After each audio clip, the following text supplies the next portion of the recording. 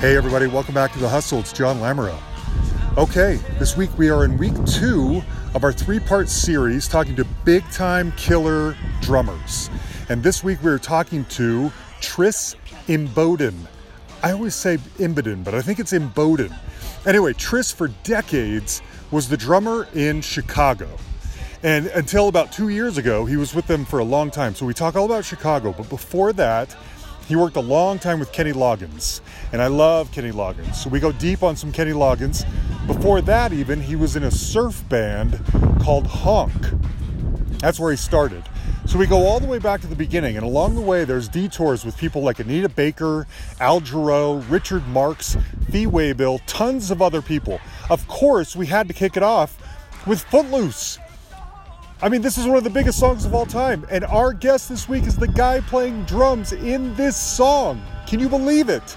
He tells a super funny story about Footloose in here too. Anyway, I had been wanting to talk to Tris for years. I wanted to go deep on Chicago and Kenny, and we made it happen. Tris is the sweetest man. I hope you guys really enjoy this. And listen up to the very end. I'll tell you who next week's guest is, okay? Tris called me from his home in LA. So I have been dying to have a really good Kenny Loggins conversation with somebody, and I'm so glad that we get to do this. And I really love his work, and especially the period that you were a big part of. Let's start from the beginning. How you came on the Night Watch album. How did you even, cross paths with Kenny Loggins? Well, it's John. It actually, I first met Kenny years before I was playing with him, as I was in a band called Honk that had met with some success in Southern California and Hawaii. Record there in Hawaii. Anyway, long story short, I could go into the whole history of Honk, but Honk was actually asked to open some shows for Loggins and Messina, as we had the same agent. And I was already a huge fan of Loggins and Messina. I loved their work, and big fan. And to try to make this condensed, at least somewhat, I heard about, I was already working with a British artist, Ian Matthews, who was from Airport Convention and who had had some success, his solo recording career. And I'd done an album and was getting, or 2 albums with him actually, and was getting ready to go on the road opening for Little Feat with Ian Matthews. Nice. And I was looking forward to that. But at the behest of my then girlfriend, she had learned of these auditions for Kenny Loggins to tour promoting his first solo album, Celebrate Me Home. So, to tell you the truth, I really thought I had a deer fart in a windstorm's chance of getting the gig. And I was a bit ambivalent because it was only 2 weeks before I was due to go out with Ian Matthews, and I'm not one to be disloyal, or not honor my commitments. So, but anyway, I went to the audition, and I knew there was over 100 and some odd drummers that were auditioning, and most of them were my heroes already, Yeah. So I really didn't think that much would come of it. And anyway, they kept calling me back to have another look. And finally, I received, after 2 or 3 callbacks, I received a call from Kenny himself, and he said, "How'd you like to join a rock and roll band?" And I said, "Let me think about it, yes." So much like I did when Chicago asked me to join. So anyway, that was 1977, and Kenny had got the much sought-after, coveted slot to open for Fleetwood Mac on his Celebrate Me Home tour. As part of that tour, everybody, of course, wanted to open for Fleetwood Mac because that was the year Rumors had been released, and it was the biggest album of all time, right? And so anyway, we toured, and the Kenny Loggins band was solidified at that point. And Kenny had eyes on doing the next album with the band that he had put together. He had George Hawkins on bass already, who had done the Celebrate Me Home album with him, and also John Clark and Vince Denham. They're two incredibly talented horn players as well that had recorded the Celebrate Me Home album. Okay. But the newer members were Mike Hamilton on guitar, whom I'd been working with for years in Orange County, and Brian Mann on keyboards, brilliant keyboard player too. Mike Hamilton, I can't say enough about. He's just amazing. Anyway, we comprised the rhythm section. Yeah. Pretty much. Yeah. Oh, and there was a percussionist for that first tour as well, Ron Green. Okay. Real talented percussionist and singer. And so, anyway, then we went on and recorded, went to New York in 1978 and recorded Night Watch, and had Kenny's first hit, solo hit, came off that record. It's a duet with Stevie Nicks called Whenever I Call Your Friend. Whenever I call you friend, I begin to think I understand. Anywhere we are, you and I always been. Ever and ever, I see myself within your eyes, and that's all I need to show me why everything I do always takes me home to you. Ever and ever.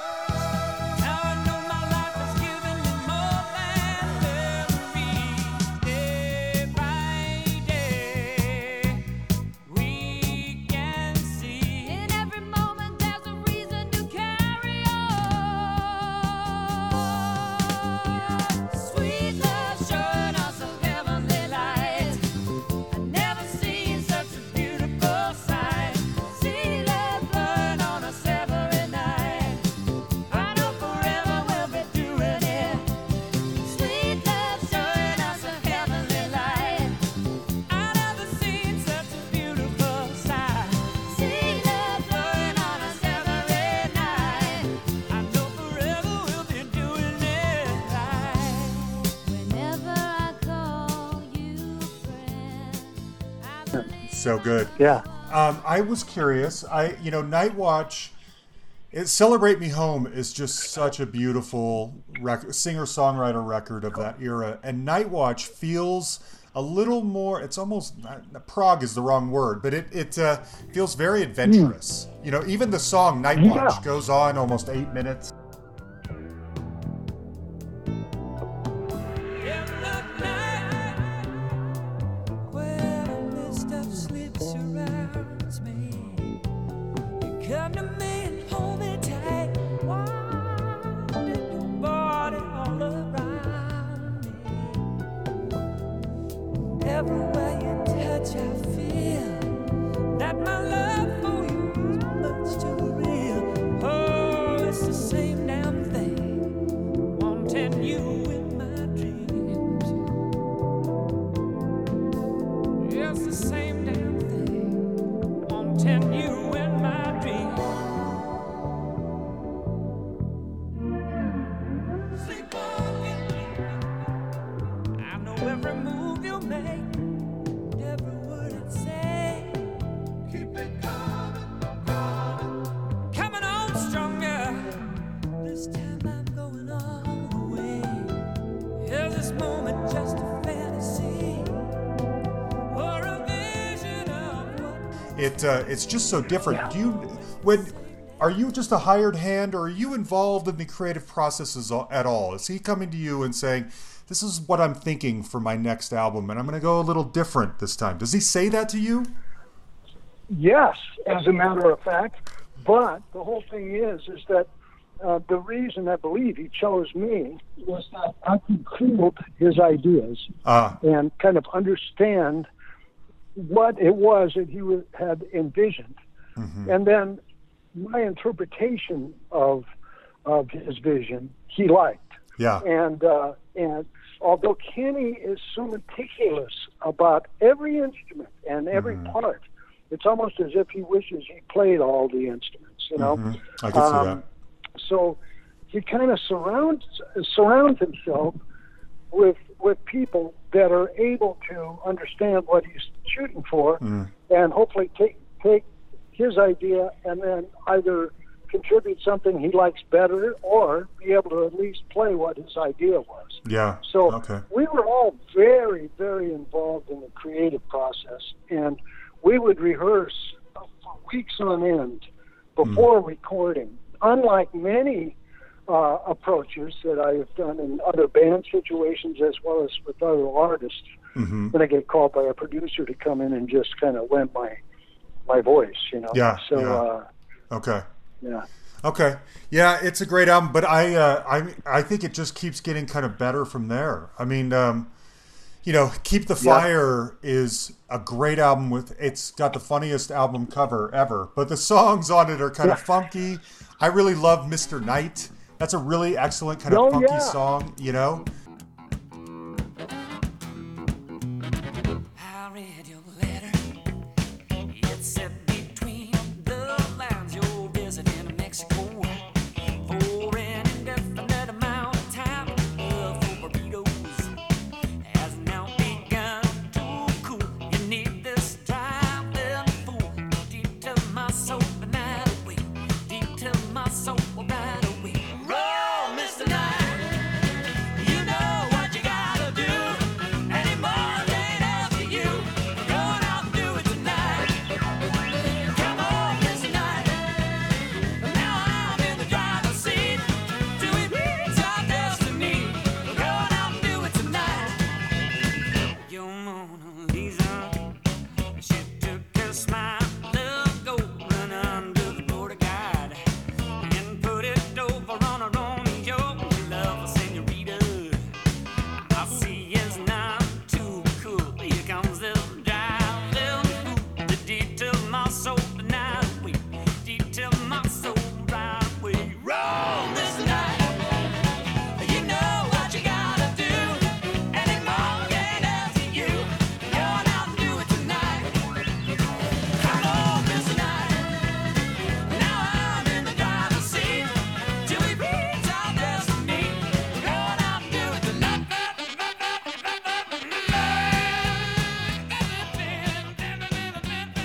This Is It is on there.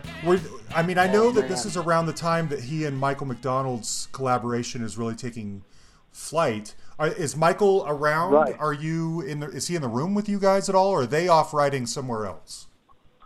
Well, actually, that was the last thing that we cut for that album. Okay. And I remember Kenny showing up with Michael, because Michael played on the basic track as well, and said, "Boy, did we ever have a good one." And then it was one of those things, it was like a medium fast, chest high, right across the plate meatball, man. We Love just it. laid into that Love thing. it. The song itself is so good on every level. I mean, like as a composition, you know, both lyrically but musically as well. And we had so much fun cutting that thing. And man, so yeah, I am probably of all my work with Kenny, I'm most proud of that particular album as a whole. Really? You know, I mean, there's tracks on. Wow. Yeah. Wow. Yeah. Even though, I mean, I love, you know, there's many songs that on other records that I've done with him that I'm equally as proud of. I mean, Heart to Heart comes to mind. I love that song so from much. High Adventure.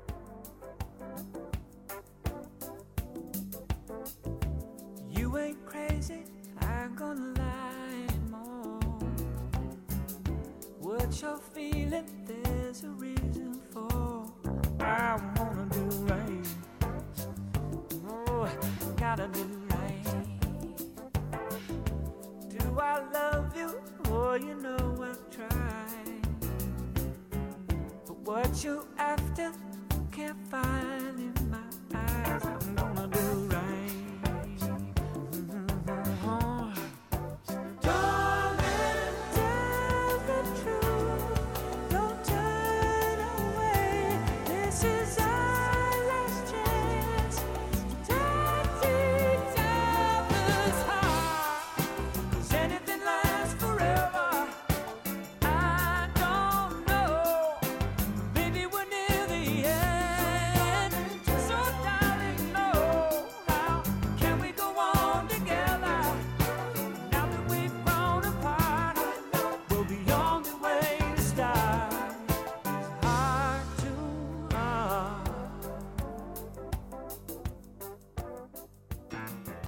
Yeah. You know, another McDonald collaboration. Yeah. That So was, good. That might have been I'm not sure the order of things. The first song they ever wrote together, dig this, John, was What a Fool Believes. She came from somewhere back years long ago, trying hard to recreate what had yet to be created.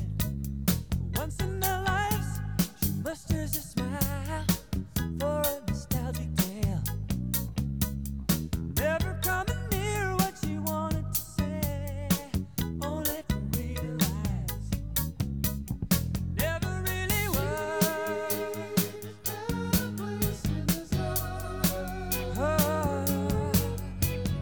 He never made her think twice. As he rises to her apology, anybody else would surely know he's watching her go. What a fool believes. This is no wise man has power. Reason away. What seems to be is always better than nothing. Nothing at all. Sending him somewhere back years long ago, where he can still believe. I know. Isn't that wild? And the second song was This Is It. Yes. And both those songs won Grammy.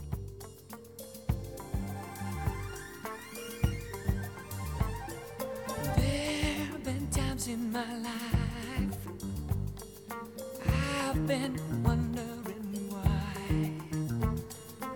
Still somehow I believe we'd always survive. Now I'm not so sure you're waiting to hear one good reason to try. But what more can I say? What's left to provide?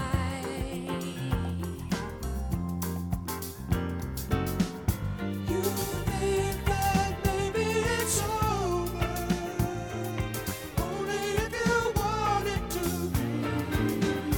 Are you gonna wait for a sign? Your miracle? Stand up and fight. This is it. Make no mistake where you are. This is it. Your back's to the corner. This is it. Don't be a fool anymore. This is it. The waiting is over. No room to run. No way to hide. No time for wonder. Oh, Albeit for a different category. yeah. The Doobies won for Record of the Year, and This Is It won a Grammy for Best Male Vocal of the Crazy. Year. It But is crazy. but I mean, not a bad batting average. With No. those two, you know. No, not at all. Not at all. Okay, we got it. You got to tell me anything you remember about the recording of "It's All Right." You know, obviously that's a standard. All Right? Like it's huge. Yeah. Yes. I'm sorry. I'm all right. I said it's all right. Why you got to give me a fight? Can't you just let it be? I'm alright. Don't nobody worry about me. You got to give me a fight. Why don't you just let me be? Do what you like. Do it naturally. But if it's too easy, you're gonna disagree. It's your life. Isn't it a mystery? If it's nobody's business, it's everybody's game. Got to catch a day. Go now, get it, put it right away. Get it away, get you a job. I'm alright. Nobody worry about me. Why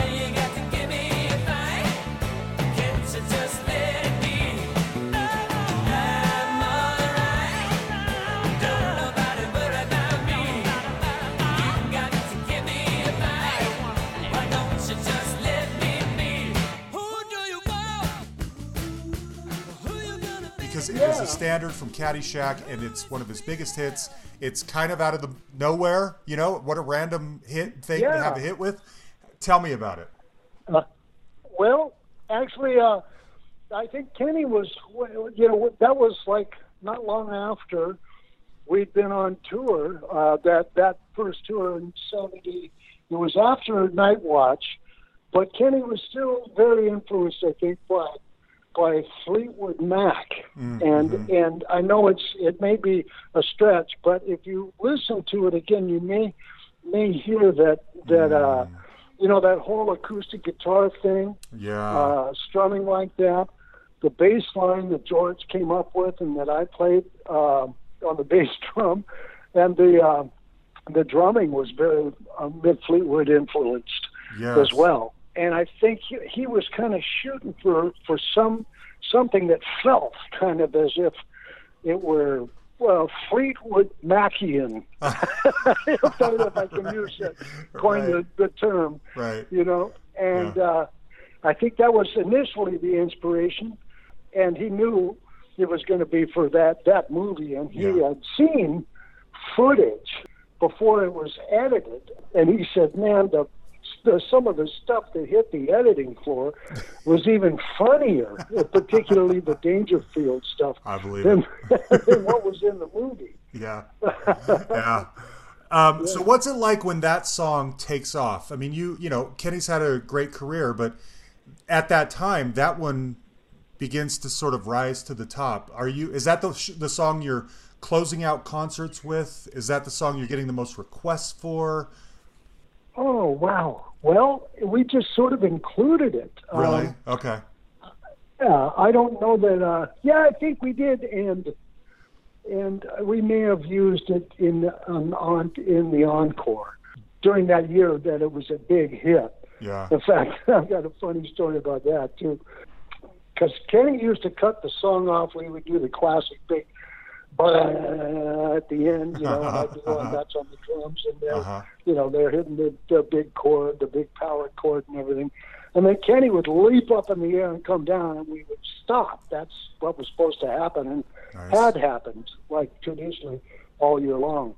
Well, it's been a long-standing tradition for the road crew to mess with the band on the last show of a tour. And then I've had everything from peanut shells dropped from a lighting truss, like a whole bucket of them, and mixed with a delicate blend of rice and peanut shells dropped on me from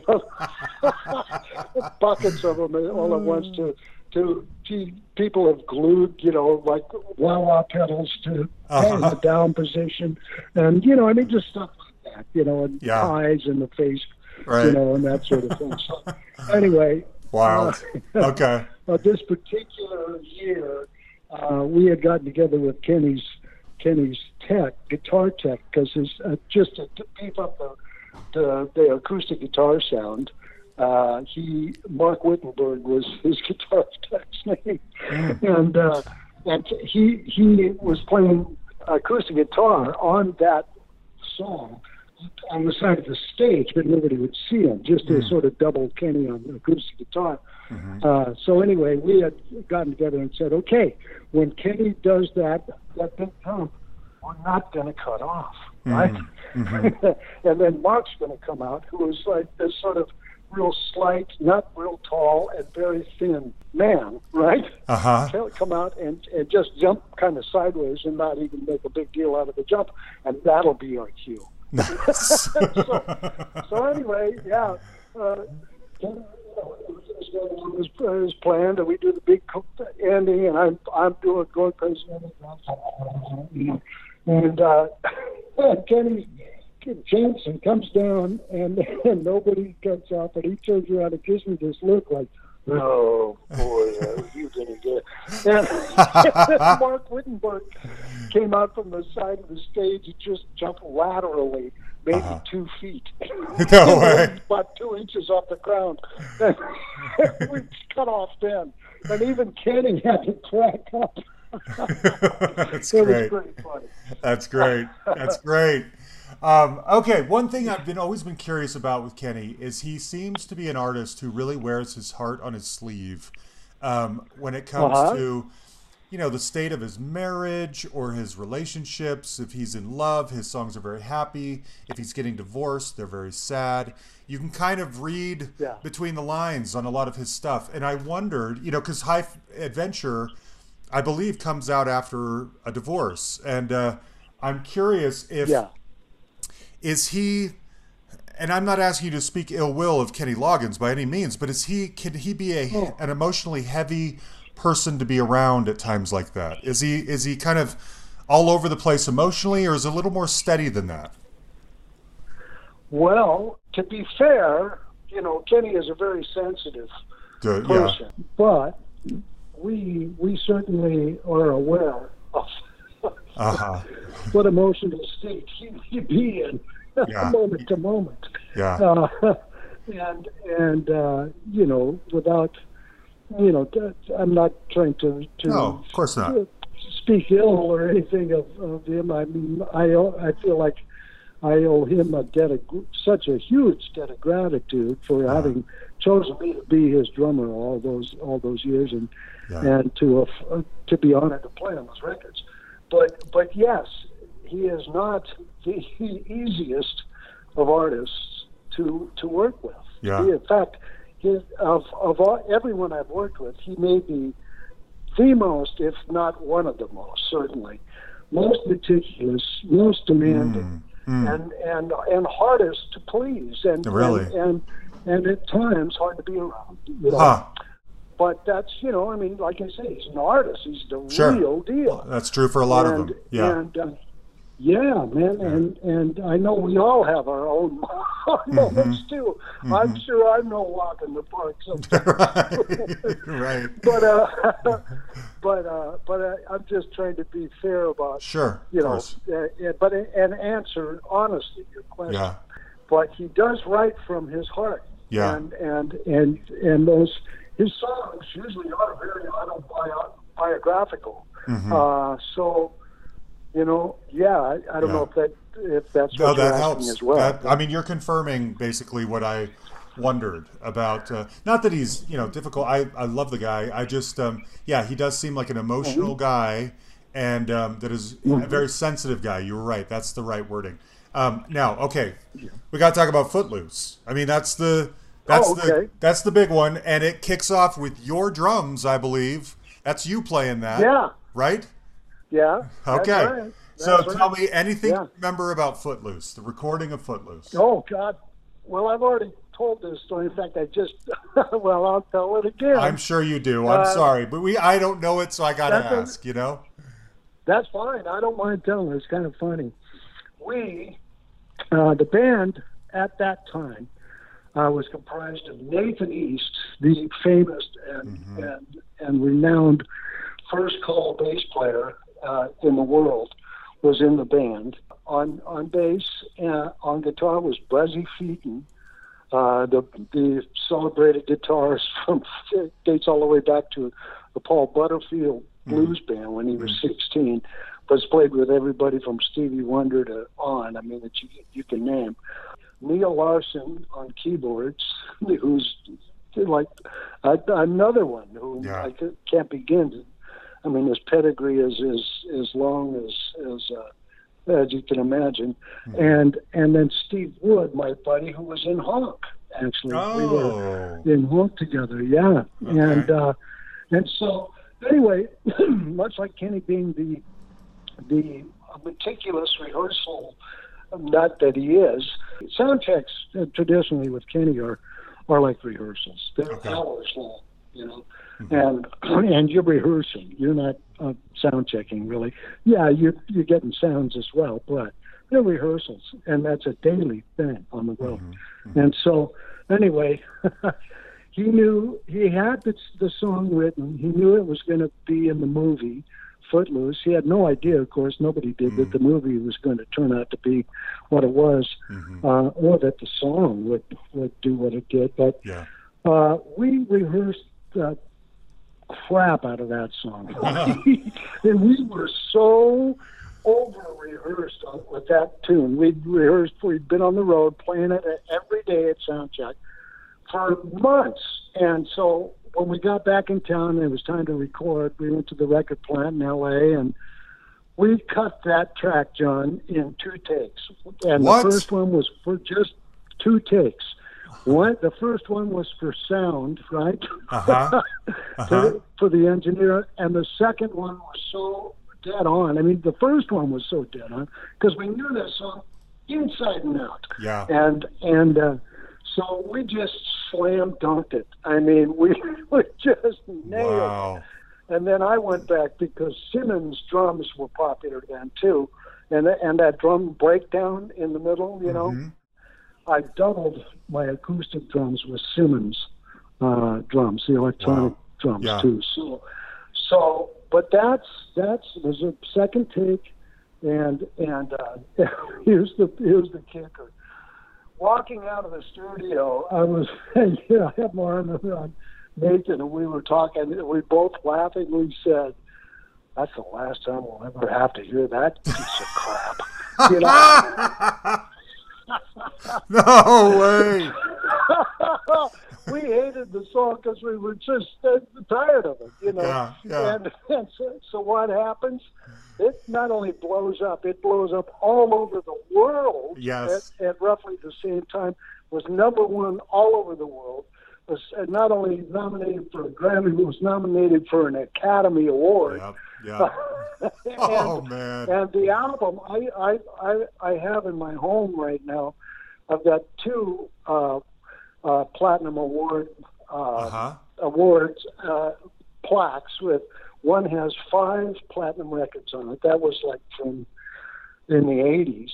Which one? And I just got one that has 9 platinum.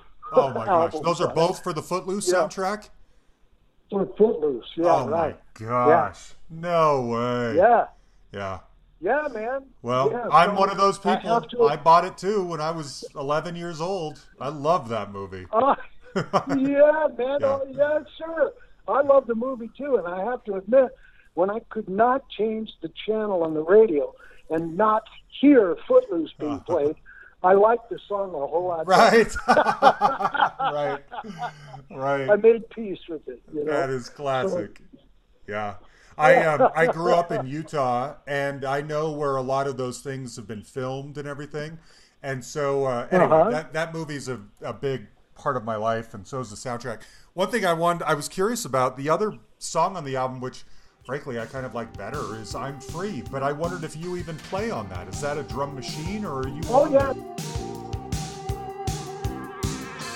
Looking into your eyes, I know I'm right. Is anything worth my love? Is worth the fight? You only get one chance, and nothing ties your hand. You're what I want, listen to me. Nothing I want's out of my reach. What helps the man who fights his fear? Love's the only thing that keeps me here. The reason that I'm hanging on, my heart's staying where my heart belongs.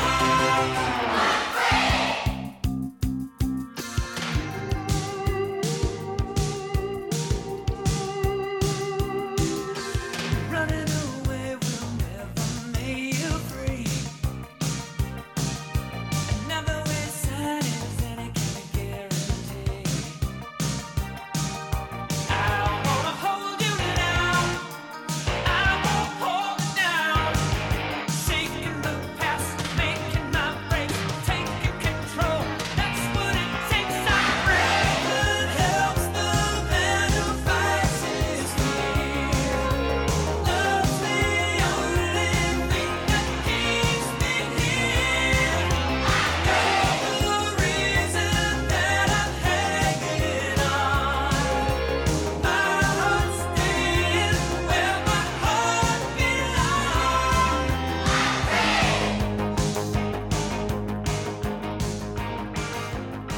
No, that's me. I play on it. Yeah, Okay. Foster produced that, I think. Yeah. Yeah, David Foster.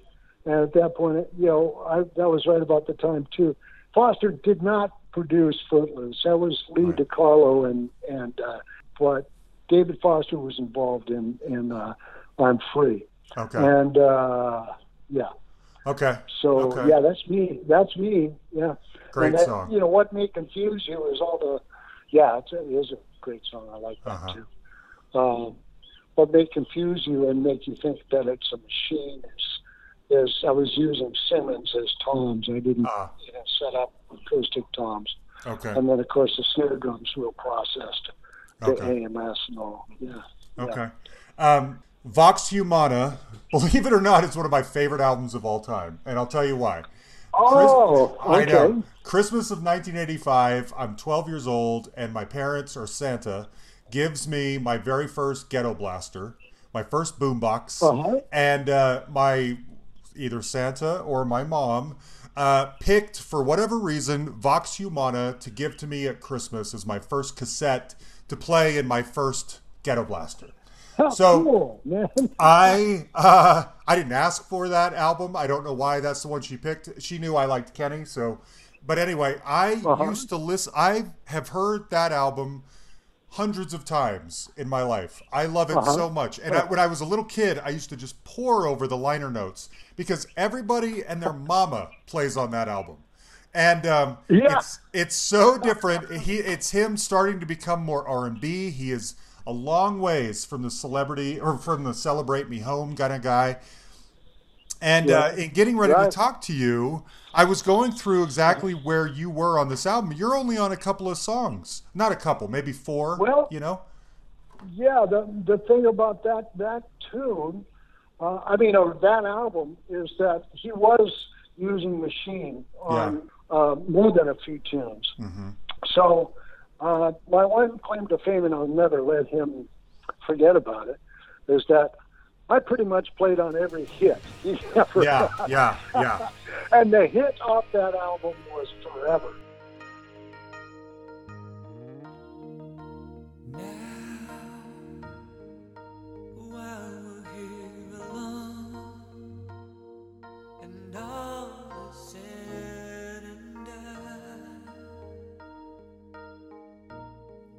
Now I can let you know,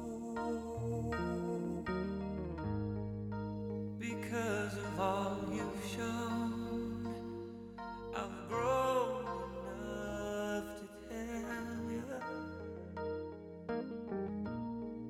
you'll always be inside of me. How many roads have gone by? So many words left unspoken. I needed to be by your side, if only to hold you forever, my heart. Forever we will be. And even when I'm gone, you'll be here in me forever.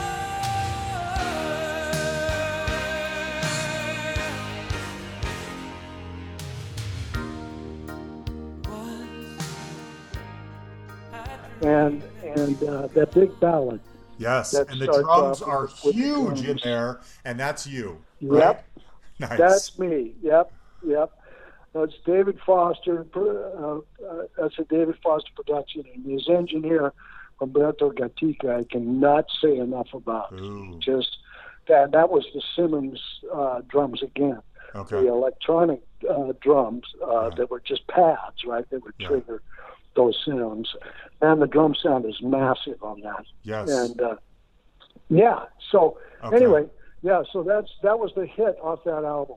Actually, the backstory on that was Kenny actually, when Footloose came out, the record company, his agents, everybody was screaming, "You got to tour!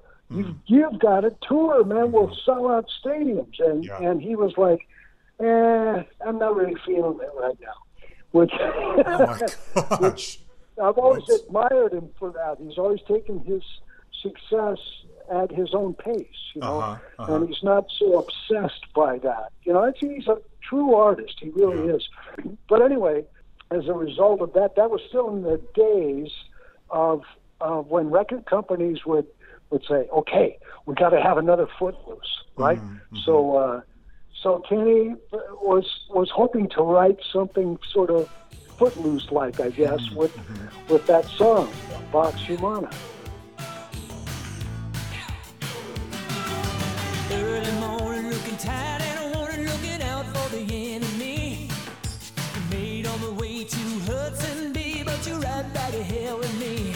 Trying to run away. Running, my baby. Your lips are sealed to run away.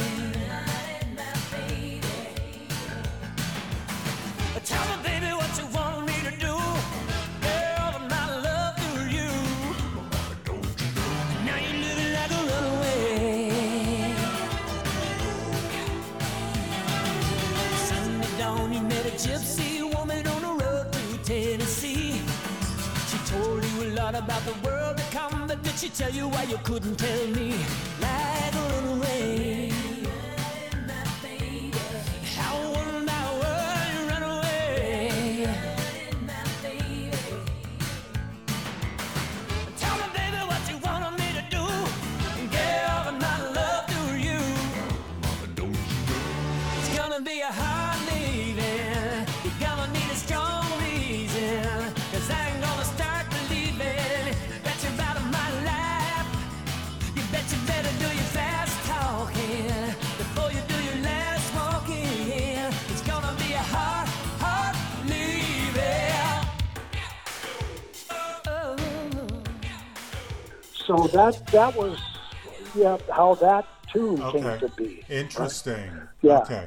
Okay. And that's a machine on that. That's a drum machine on that. I didn't play on that. Yeah. I'm curious if how you're feeling, and maybe I'm projecting, but I'm imagining the possibility of someone like you, Tris, who has been a supporter and a right-hand man for Kenny for years now during this whole rise in popularity, that suddenly when he's got all the wind in his back and all this power to make the album he wants, and he makes Vox Humana, and you're not on every song, and he's collaborating with J.R. Robinson, and Nathan, and the greatest musicians of the era are all coming in as guests on this album. Are you feeling squeezed out at all, or are you just as much a part of the band as you always were? You're just not playing on every tune.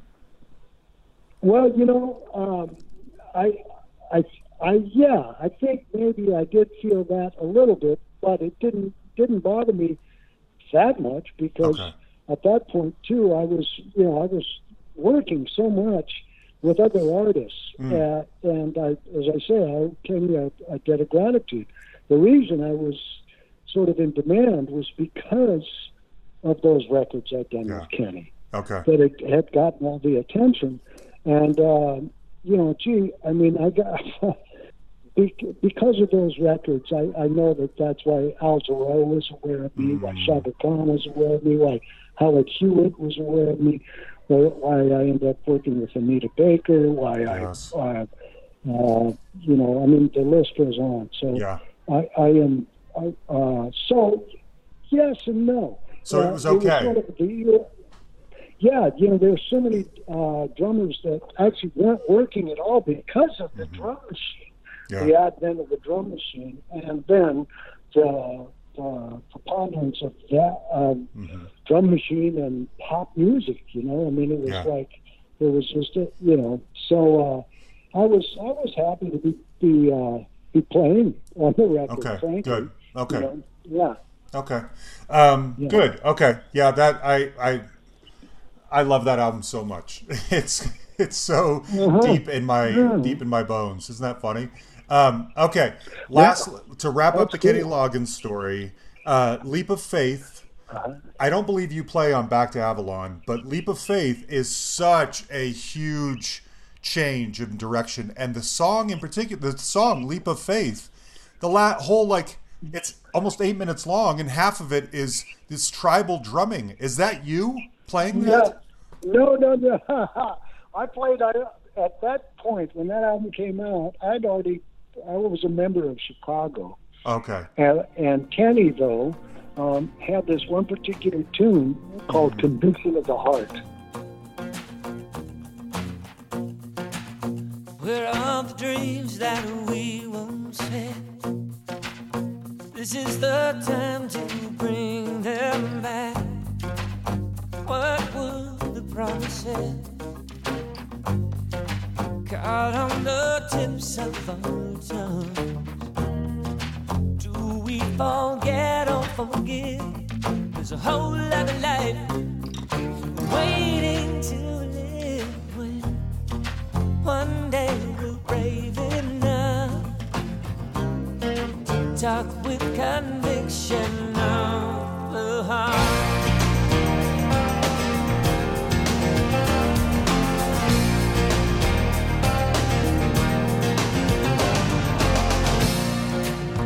And down your streets I've walked alone, as if my feet were not my own. Such is the path I chose. Doors I have opened and closed. I'm tired of living this life, fooling myself, believing where I went. He tried to cut and recut and recut and recut with a variety of different rhythm sections, and he was already in love with the original demo that he'd cut in Hawaii, which was piano and guitar. Steve Wood, again from Honk, playing piano on that tune, and he was so in love with the feel of that original demo that he wrote me a letter and sent a cassette in it. It was that long ago. Where it was still cassettes, and said, "Tris, you explained that he tried to cut it in a variety of different ways, and it just couldn't quite get the same vibe. And he said, do you think you could overdub to this? Because there was no click track. That's the problem. The track actually kind of varies in tempo. And I listened to the cassette, and I said, I called him and said, yeah, man, I can do that. I just kind of made a mental note. Of course, we're laid back and we're kind of seemed to push and that. So I went in and cut it. Actually, it was in one take too. I'd really done my homework. Yeah. And so he was real happy with the result. And again, that was the hit on the record. Yeah. That song actually ended up being deemed the unofficial theme song of the environmental movement by Al Gore. Yeah, really? Al did that? Wow. Yeah. And anyway, so yeah, I really love that record. But Good. Kenny at that point was way into like big percussion sections in that. And so in answer to you, that sort of leap of faith in that does go through all that whole real percussive part, and as does Conviction of the Heart. Yeah. He, after I put the drums on it, he had brought in some great percussionists, Kevin Ricard, whom I'd introduced to Kenny, and then Bill Summers from Herbie Hancock, and all kinds of really great percussionists playing on that. Okay. Okay. It sounds like your partnership with Kenny had already come to an end, and I just remember at the time when this album came out, he'd grown his hair long. I think he went through a second divorce. I don't remember for sure, but what led to you leaving Kenny for Chicago, assuming that it was that clean of a decision? Were you did Kenny say, I don't know if I need you anymore? Was he starting to slow down? Was Chicago a better offer? What happened in there? Well, right about 1986, which is why I'm not on Back to Avalon at all. Okay. Because I was traveling so much with Al Jarreau. Oh. And yeah, I was so honored to be asked to be the drummer with Al Jarreau.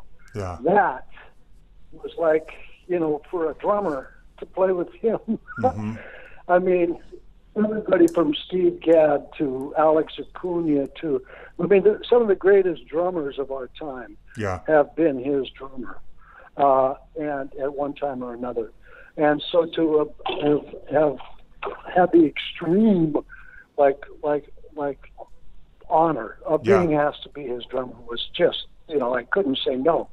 So, as a matter of fact, when I chose to do that in '86, Kenny and I had a conversation, and he was actually, he pleaded with me to reconsider, and told me he needed me. But I was like, in all honesty, John, I was so ready for a change, and it was the perfect thing for me, too, because as on hand as Kenny is when it comes to coming up with drum parts and that. Mm-hmm. Al Jarreau, on the other hand, he comes from a jazz place, Yeah.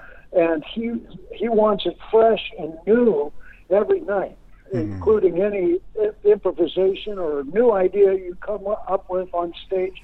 Yeah. He's like, bring it, So I needed that as a foil to all the years of sort of, not to take anything away at all. No, I get it. I got to play with Kenny, but so that's why I chose to go with Al. Okay. And so I was with Al for the next couple of years, 3 years or so, and around '88, I actually divided my time. I came back to play with Kenny, but I divided the year '88 into '89 with Al Jarreau. So I was on the road almost the whole time. Wow.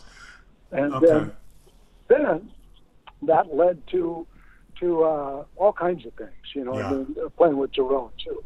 And then in 1990 was the first year that I was looking at a summer without a tour. Ooh. And kind of going, geez, this is weird. Yeah. Because everybody saw the road in the summer. Right. And I got a call from Bill Champlin, who said, gee, what are you doing this summer? And I said, it's funny you should mention it, I'm not going out with Kenny, I'm not going out with Al. They're not touring. So he said, well, how'd you like to join the band? No way. And I said, what? Are you kidding me? So, yeah. So for the next 28 years, wow, I was a drummer of Chicago. That's wild. Almost just like 30 that. Years, man. Wow. Yeah. Wow. Well, I got to ask, why did you leave? That came as kind of a surprise to me because now the reason, and if this is too touchy, you tell me, we can move past it, or I'll tread lightly. But what I read was that you had been recently remarried and wanted to kind of spend time with your new wife, and that sounds like what a lot of people say when there's another reason and they don't want to talk about it. And I wondered if I don't know what's really going on there. There was something that happened, but Okay. but it was all my choice. Okay. It Okay. was all my choice. It had nothing to do with them wanting me to leave or anything like that. It was just there was an incident that I don't want to talk about. You don't have to. But truth be told, I had really been pondering that move for a long time. I mean, I've been on, when you think of it, from 1977 to 2018. My last show in Chicago was March of 2018. So that's a real long Yeah, it is. time. It is. It is. Like 41 years or something. Yeah. I think of So I really, at that point too, Chicago, up until of course the virus here, was still on the road, and going into their 53rd year, or 52nd year anyway. And the band, when I first joined in 1990, was touring maybe 6 months out of every year. Well, that became as with the demise of the record industry as a source of income, you had to play live. So that kind of became more like 8 to 10 months out of every year. I believe it. And I missed so many life events, important life events, not the least of which, deaths and births, and in my family, that was really kind of getting old. And then when I met my now wife Mary, and this is my fourth wife. Okay. And in no small way, the demise of the other three can be pretty much correlated to being away from home all the time. Yeah. So I didn't want this. This is the one for me, man. Good. And so we're really happy. Good. We're really happy. So are you essentially then retired right now, or are you going to pick up another gig? I mean, you got to be in your 70s or something. Do you need another gig? I'm not in my 70s.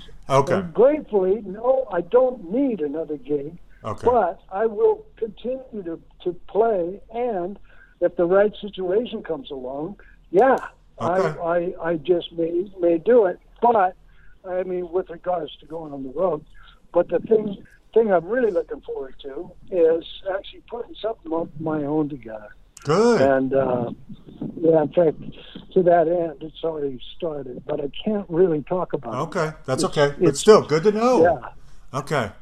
Yeah. Killer. And it's going to be real fun, man. Good. There's going to be a lot of not a lot, but a band of really ace players too. Good. So I'm real excited about it. Fun. That sounds great. Okay.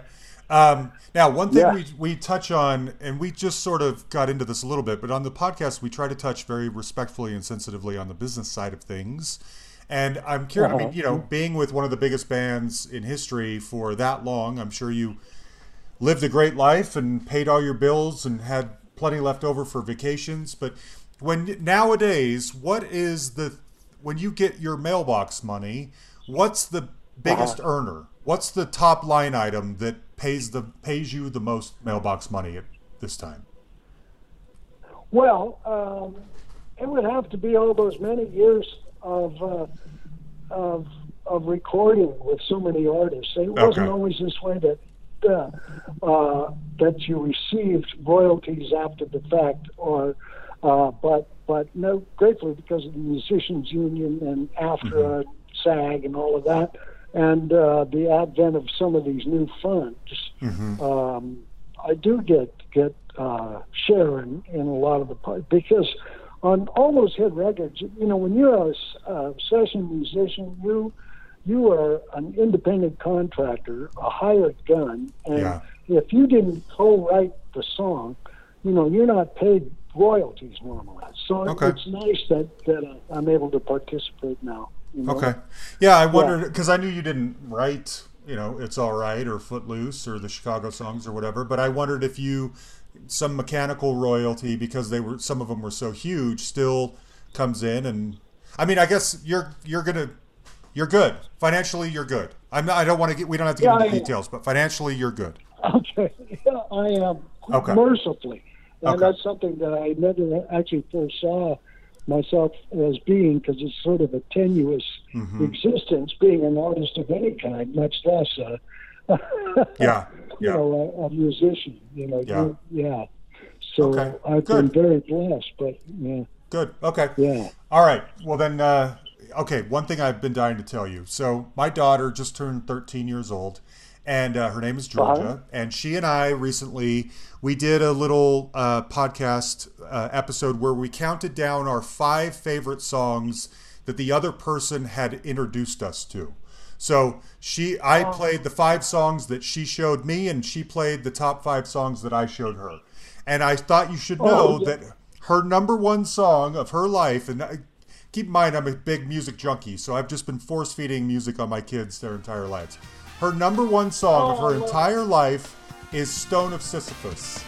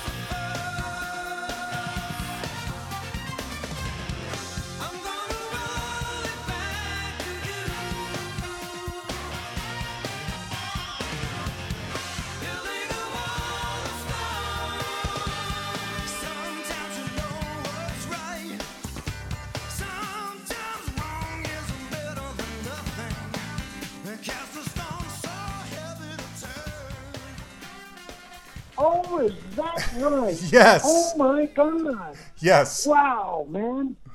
Wow. Yes, I Wow, know. that is so great to hear. Yes. Oh man.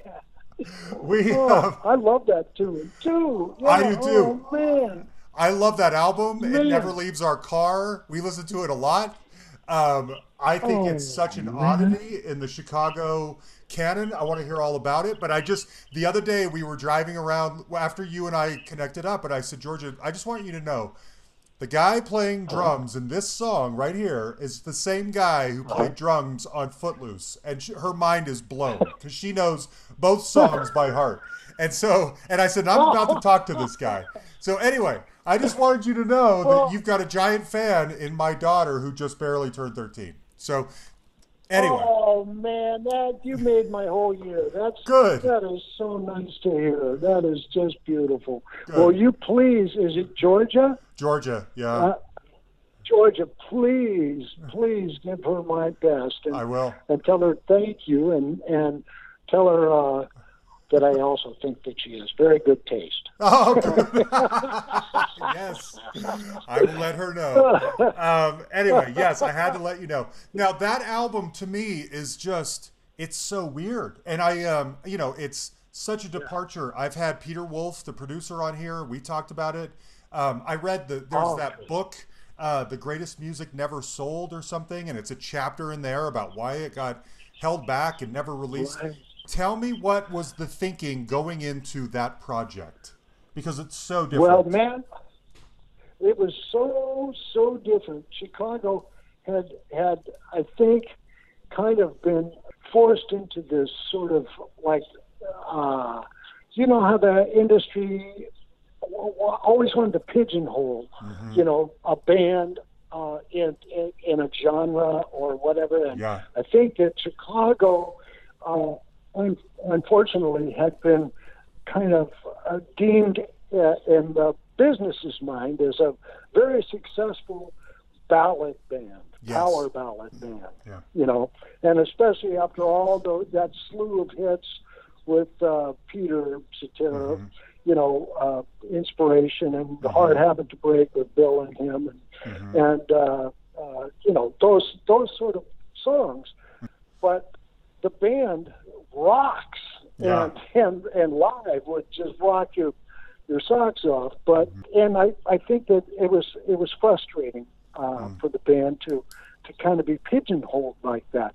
So going into the record, Peter Wolf, who is such an incredible producer and an incredible musician himself, really sympathized with that and wanted nothing to do with that sort of formulaic kind of approach. And so he was pushing everybody to really come up with new ideas and compositionally and lyrically and horns to horn arrangements, and pushing me too, which was so great because I love doing that. Kind of trying to press the envelope a little in pop music instead of playing the same old 2 and 4 all the time and chopping wood.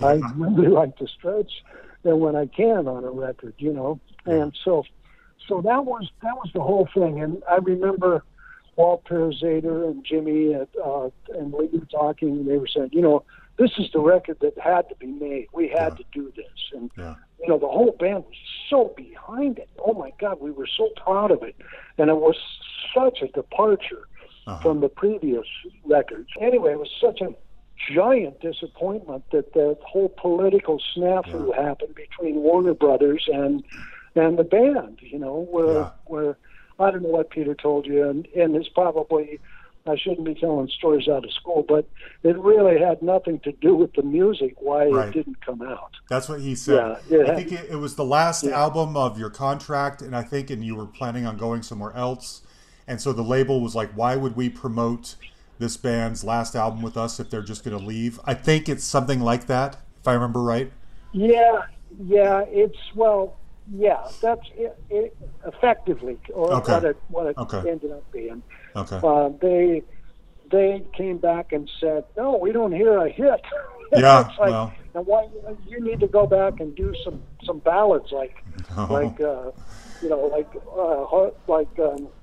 hard Hard to habit. say I'm sorry, Yes. or whatever, Yes. And, and that was exactly what Ed didn't want to do. So they said, we don't like it, and we're not going to release it. And he said, okay, goodbye. And Wow. that's what happened. That sucks. I love that album so much. It's so daring and ballsy, and you guys sound fantastic. And you're right. I mean, it's a nice palate cleanser from the Foster years that provided all those successful ballads. And here it's a reminder of just how much you guys can rock when you're allowed to. And that album is so great. Another fantastic song you guys did was Now.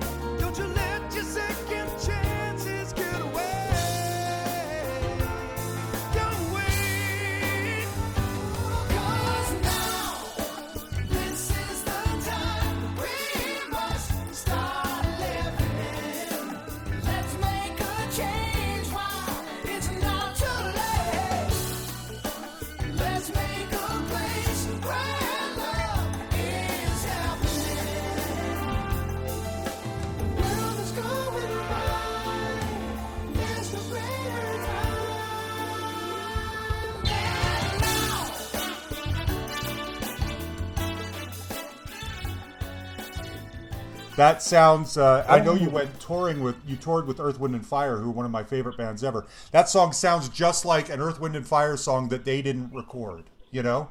Yeah. Right. Yes. Yeah. Jason is really to be commended for writing that. I'm trying to remember whether it was Barnhill, Greg Barnhill, that he wrote that with. Okay. Or, but yeah, man. And man, it was intended to sound like that. I mean, we all love R&B so much, and we all love Earth, Wind and Fire. God, yeah, that goes without saying. Who doesn't love Earth, Wind and Fire? And man, those years. In fact, I just posted something today, man. From our first year with them, it was just at the end of rehearsals before we went out on the road together in 2004. Man. Every tour that we did with them was just absolutely nothing short of magical. I believe it. It was, we were just so all of us, both bands, just in awe of the synergy that happened, when we would get together. Yeah, it's just incredible. Great stuff. Okay. But I love that song now, too. Yeah, and you're great. I mean, you're so good on all of these. Okay. Let me ask you another potentially hard question. What's the deal with Peter? What can you say, if anything, is at the heart of the dysfunction between Peter and the rest of the guys? Oh, gee, it's. I don't know that it's right for me to speak to that. Okay. I have worked with Peter. I know, and I wondered why. You've worked with him. You played on that one album of his in the '80s, and yet, I wondered if you would be a bridge between the two, but you're not, and no one is. I don't know how to fix this relationship. Yeah, I wish that I really do wish that it hadn't come to what it came to, and that it's become the thing that it became. There's just a lot of resentment between. Some members of the band and Peter, and I guess vice versa. I have not spoken to Peter since I was asked to join the band, and I'd love to talk with him sometime about it. And I know we could share a lot of stories and insights. Right. But I don't know. I don't know what to say about that. I wasn't there. I wasn't there then. Yeah. But I Okay. was sure a fan. Yeah, I know. We all were. It's a shame. I can't Yeah. remember. I should know this, and I meant to look it up. Are you in the Rock and Roll Hall of Fame with Chicago? Well, I played at the induction ceremony, but no, Okay. the reluctance, first of all, of the Rock and Roll Hall of Fame to induct I know. Chicago Took forever. it was in itself legendary, Yep. and I am so wrong. But when they finally acquiesced, which they had to because of Yeah. between people just going, what, are you kidding me? Chicago's not inducted. Yeah. They agreed only that the original members would be the inductees, right? Although here, even though Bill Champlin, for Christ's sake, had been with the band 30 years and sung on so many of their hits, I know. and Jason too, and I'd been there like over 25 years Yeah. when we were inducted. So anyway, it was, Okay. and Keith Howland as well. So Yeah. it's, I don't know, man. It's politics. It's so weird. It's Politics, exactly. Yeah, that's it. Exactly. Yeah. Okay. All right. Well, if you don't mind, I want to throw some of the other work you've done out there, and I'm curious what recollections you have of some of these. Okay. Okay, sure. Okay. I love Feeway Bill. I think he's one of the most entertaining people on earth. I love him. And you played on his Read My Lips album. I want to hear whatever your favorite Feeway Bill story is, because I think he's fantastic. Oh man. Well, I have to also include Steve Lukather then in that. True. In that story. Okay. The track I played on is sort of atypical for that album. Again, that was a David Foster production. It's hard to believe, but I played on a tune called "Thrill of the Kill."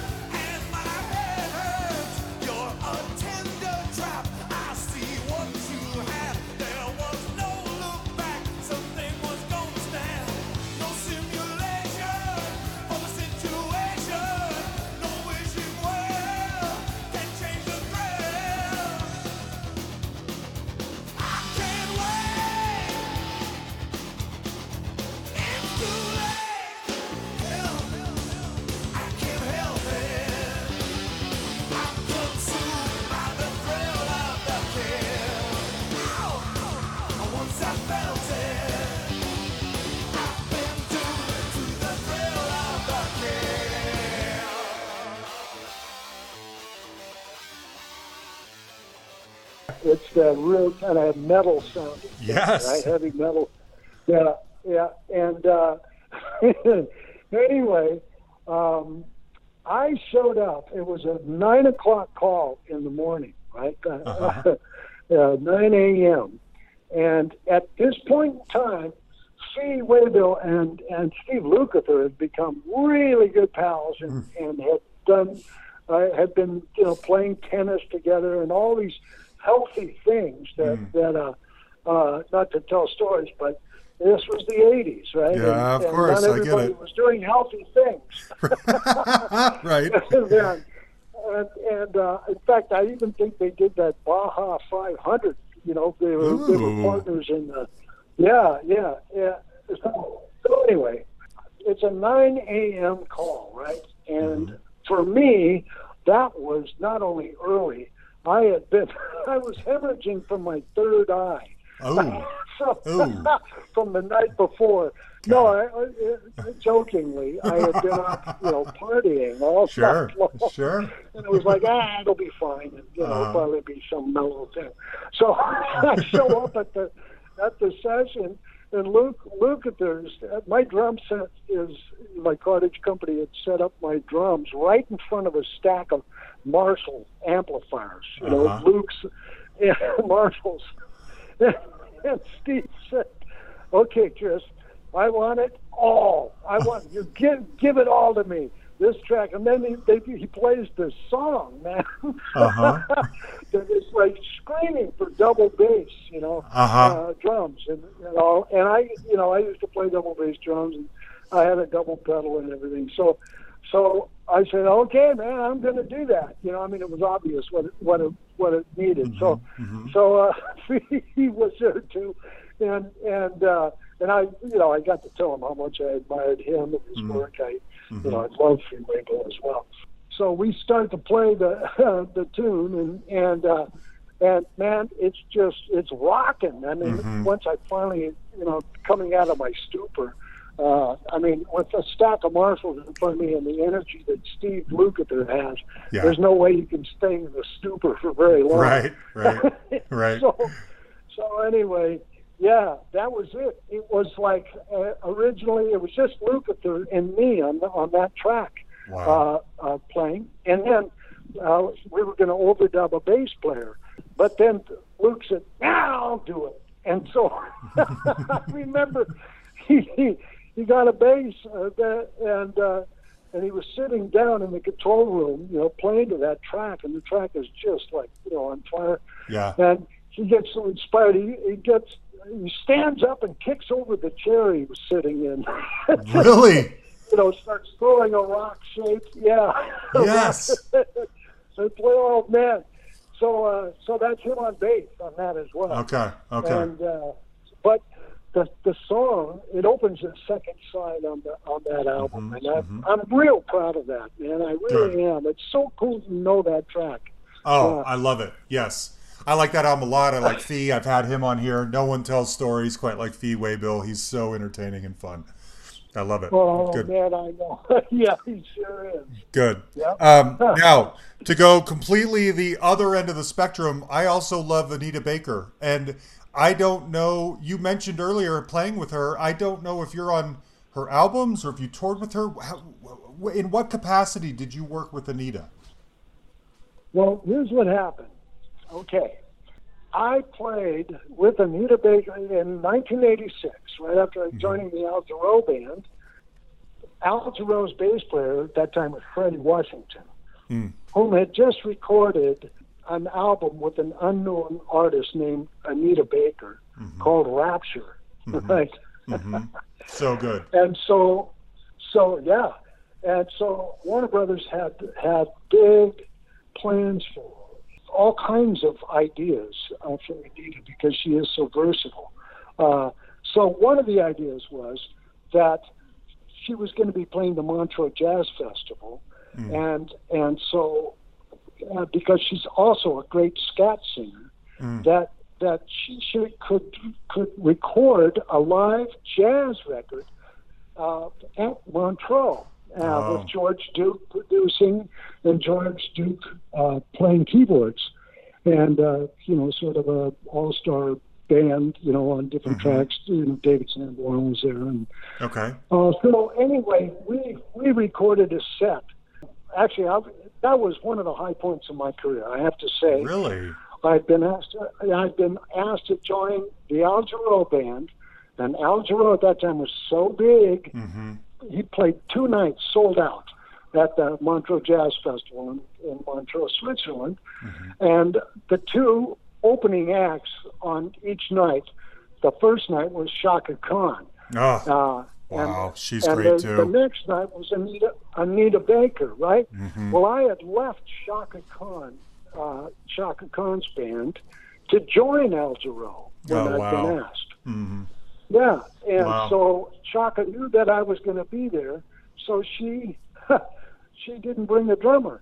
Oh, and I already knew her set. Okay. So the first night I played with Shaka, opening for Al Jarreau, that I then played with. So on the first night, and the next night I got to record this live album, jazz album, with Anita Baker and George Duke and this incredible band, and then play with Al. After that, right? Wow. On the second night. So, anyway, as it turns out, the Rapture album absolutely took off and had hit after hit after hit. The record company then decided that they didn't really want to confuse her audience or break up the momentum by releasing a jazz album or an album of jazz standards with her, being a jazz singer then. So what they did was the only thing that saw the light of day was on the EP, there's a version of Moon Dance, right? Okay, Van yeah. Morrison. Oh, nice. Well, it's a marvelous night for a moon dance beneath the stars up above in your eyes. A fantabulous night for making romance beneath the cover of October skies. And all of the leaves on the trees are falling to the sound of the breeze as it blows. I keep trying to place to the calling of your heart as they play soft and low. And all the nice magic seems to whisper to me, baby, and hush. And all the soft moonlight seems to shine in your blood. Can I just have some love? I'm gonna measure with you, my love. Can I just have one love? I'm gonna measure with you, my love. Well, I wanna make love to you tonight. Can't wait till the morning is coming.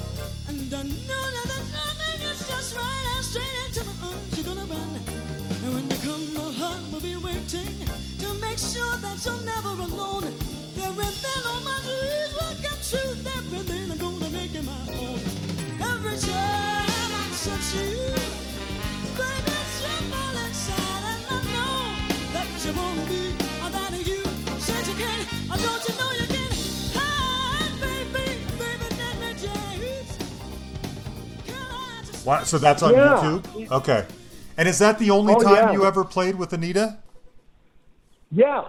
Oh, okay. That was it. Okay. She's a mystery to me too. I would love to talk to her, and I don't know where she went either, but anyway, she seems like I've always really liked her music. Now, I got to ask you about Richard Marx, and I wondered if it was the Fee connection that got you on Richard Marx, because they're buddies. You played on his debut album, right? Yes. Well, actually, Richard, before he had any record deal or anything, he was hanging around the Loggins camp, and Larry Larson was a friend of his, and I think had designs on managing him. But this is well before he had a record deal. But Richard kind of had gotten to know so many people in the business. I mean, anyway, he actually had put a band together that included me to do his first showcase at a club in L.A. At the night of his showcase, the audience had people like Olivia Newton-John and John Travolta and Barry Manilow. Like I said, he knew everybody in the business, by the time he was signed. So anyway, the band was me and Bruce Geitch, his longtime friend from Chicago, Nathan East on bass, David Foster actually played keyboards on some of the stuff, Steve Wood, and then he had the great string arranger playing synthesizers, Jeremy Lubbock. So it was like this incredible all-star band. And anyway, so he got his record deal, and as it turned out, I think David thought he would probably produce him, Foster, but it didn't work out that way. And I actually, from the band, I think I'm the only guy that ended up playing on anything. But it was a number one record that I was asked to play on, a song called "Hold On to the Night," and I'm so proud of that. Just when I believed I couldn't ever want for more,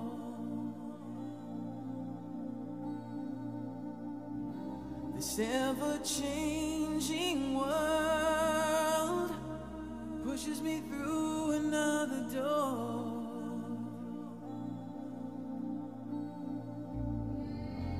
I saw you smile, and my mind could not erase the beauty of your face. Just for a while, won't you let world to you. Hold on to the night. Hold on to the memories. I wish that I could give you something more, that I could be yours.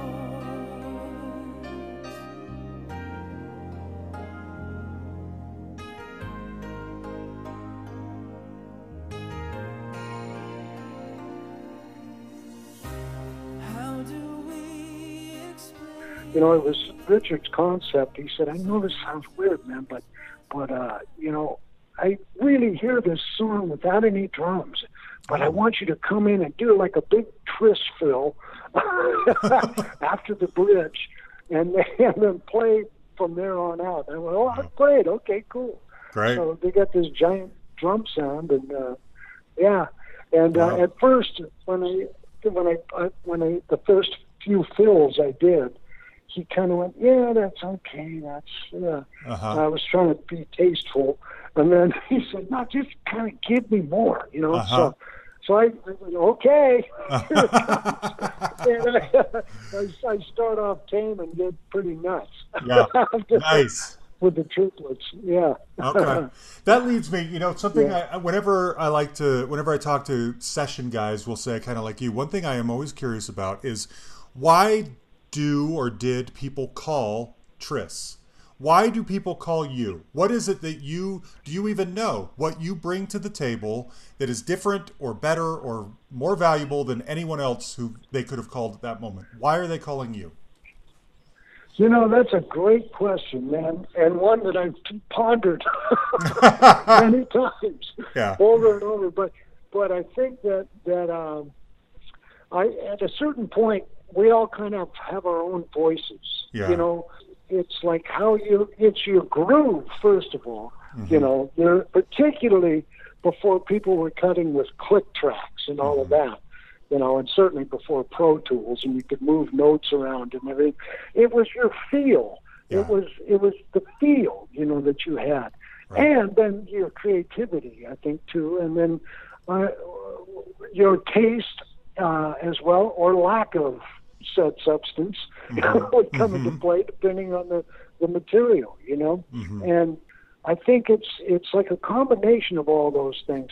But I also, you know, I when asked before too, I think it's really important in any musical situation, because musicians, being sensitive, you know, humans, and particularly songwriters, you know, every song is like their baby to them, and you know, they're revealing a part of themselves.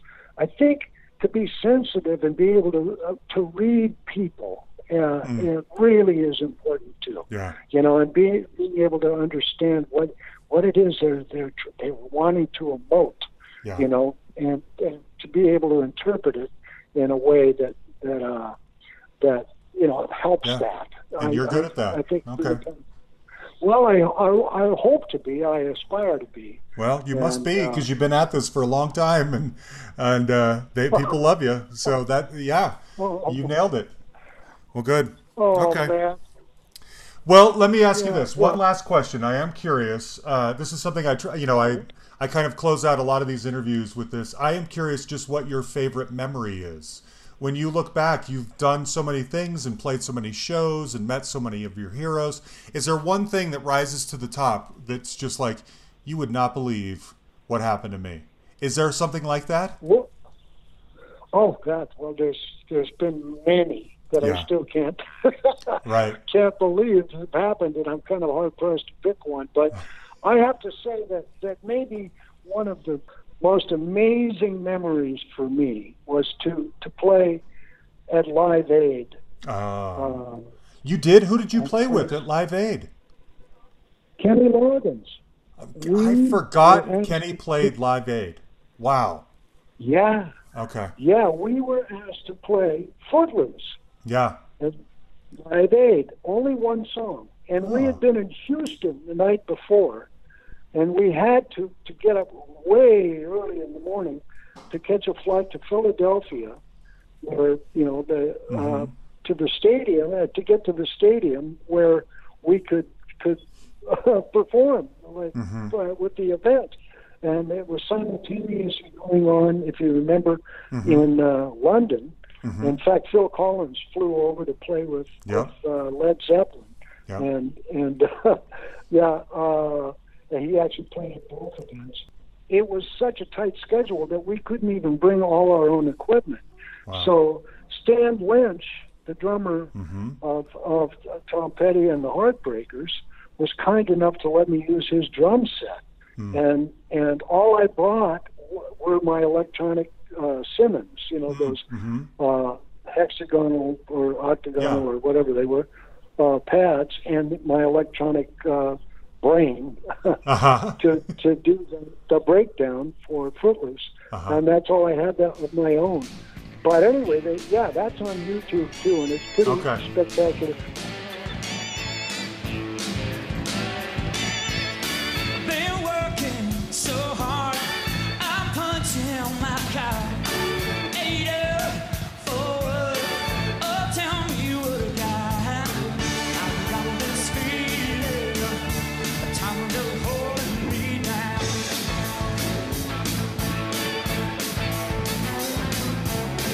I read the seed, or else I'll tear up this town. Now I got loose, kick off your Sunday shoes. Please, Louise, pull me off from my knee. Jack, get back, come on before we crash. Lose your blues, everybody cut loose.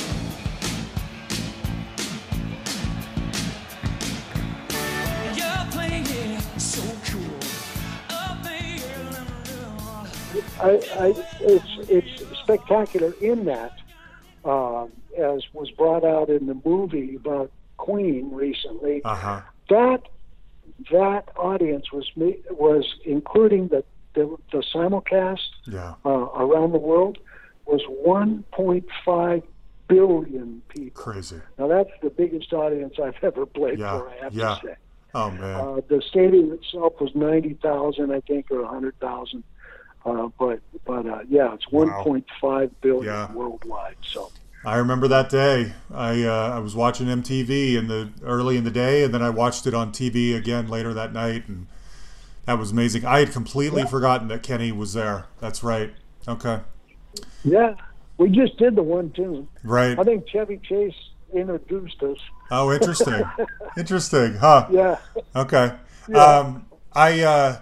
I should throw in one little bit here to get ready to talk to you. I had never listened to a Honk album before, and I listened to 5 Summer Stories, and it's great. It's a lot of fun, and there's even one of the tracks on there is your drum solo called Humdrums. And so if anyone wants to find something on YouTube that's Tris, go listen to the 5 Summer Stories album. It's great, and it's great music from that time. I loved it.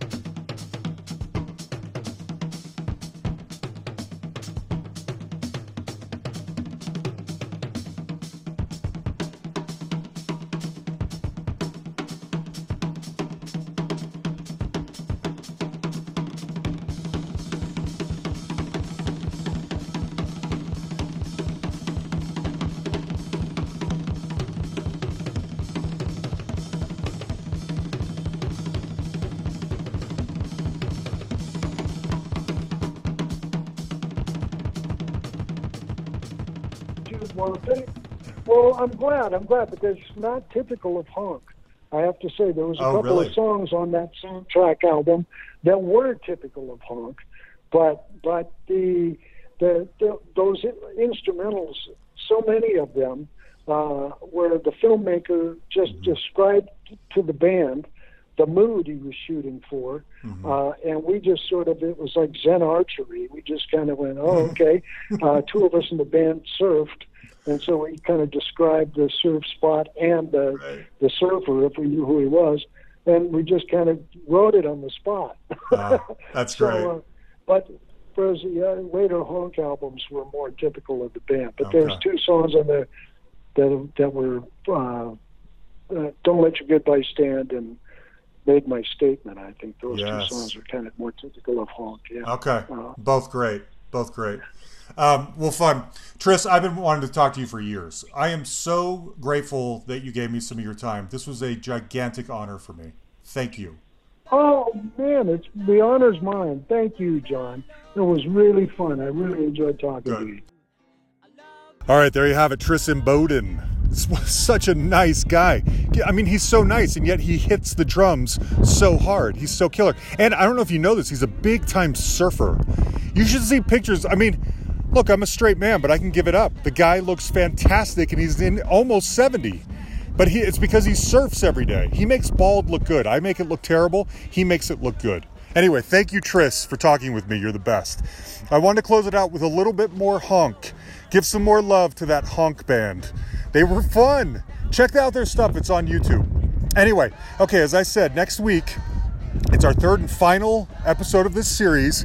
We are talking to Mickey Curry. Now, Mickey has been the drummer for Bryan Adams for years. And before that, he played with Hall & Oates. He's played with The Cult. He's played with a ton of other people. And so that's going to be our guest next week. I think you're going to love that as well. Huge thanks, as always, to Jan the Man Markiewicz, my right-hand man, for everything. You guys know what to do. You can find us on Facebook. You can like our page. You can send us a message on there. You can find us on, you can send us an email at thehustlepod@gmail.com, or you can find us on Twitter at thehustlepod. We may have a deep dive coming out later this week. We will see. And otherwise, we will talk to you next week. Thanks, everybody.